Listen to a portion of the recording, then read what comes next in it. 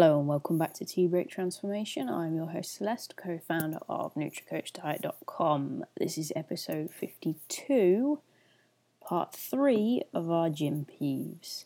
So for the last couple of episodes I've been sharing with you some audio clips from a video series we did describing some of the things that piss us off in the gym. Just daft little things that people do that get on our nerves and just causes a bit of irritation. So hopefully you've enjoyed part 1 and 2, and if you haven't managed to get hold of those, you can go back to them via NutriCoachDiet.com into the blog, and you'll find links to that on there, or via any of our social media. But we're going to go into part 3 now, and then I will come back towards the end. Enjoy. It's always blokes that do this as well. It drives me mad. It's usually the bigger blokes. You'd think they'll have a bit more respect. You're working your dumbbells on various dumbbell exercises on the benches, and you leave a litter of things around you. Now, I've worked in a few gyms, and it's a pet hate of everybody. I've not met a gym yet that hasn't had an issue with people not putting things back on the rack. I don't really know how to say it in any way it's not already been said, but just to get it off my chest, when we see you doing that, we want to take that dumbbell and plough it into your face repeatedly, so that it just gets in there.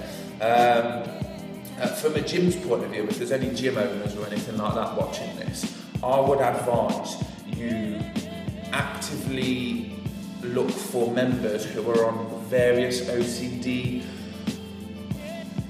things, like if there's like an OCD club, Google it, OCD club in my area, like a therapy club. Find people like me who it really bothers, and people like me, when we're finished our workout, I have done this a couple of times at the gym, I've spent half an hour arranging the weights in a gym that I have I'm not even a PT at the gym, I just happen to go to the gym, and I've literally arranged all the weights. So from a gym's point of view, guys, rather than getting your gym instructors in there, because let's be honest, they go so often, don't know what they're doing today.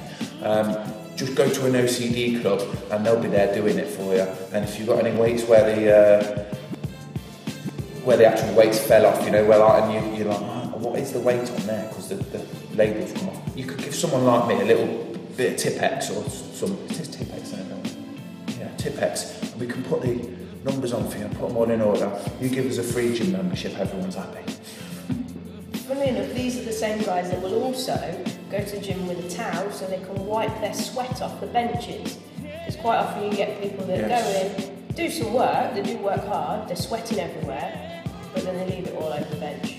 The next person goes, lays on the bench, lays in your sweat. Disgusting. Wipe it up. Solution to that, go get the person by the hair who's done that and rub their head in the sweat that they've just created on your bench. Yeah. That could work. Or you could go for a bit of a jog on the treadmill, get your own sweaty bottom on that bench and then rub the head in it.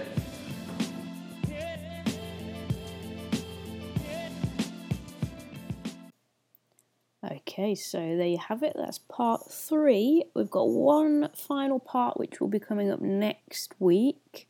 And then I'm thinking about doing an episode on the importance of sleep. A slightly longer episode where I discuss the effects of sleep on your weight loss and your overall well-being, and also go through some tips on how to improve your sleep and just small things you can do. If that sounds like something you'd be interested in, just give me a shout and let me know, and then I will start to work on that for a couple of weeks' time. In the meantime, make sure you visit the website or any of our social media.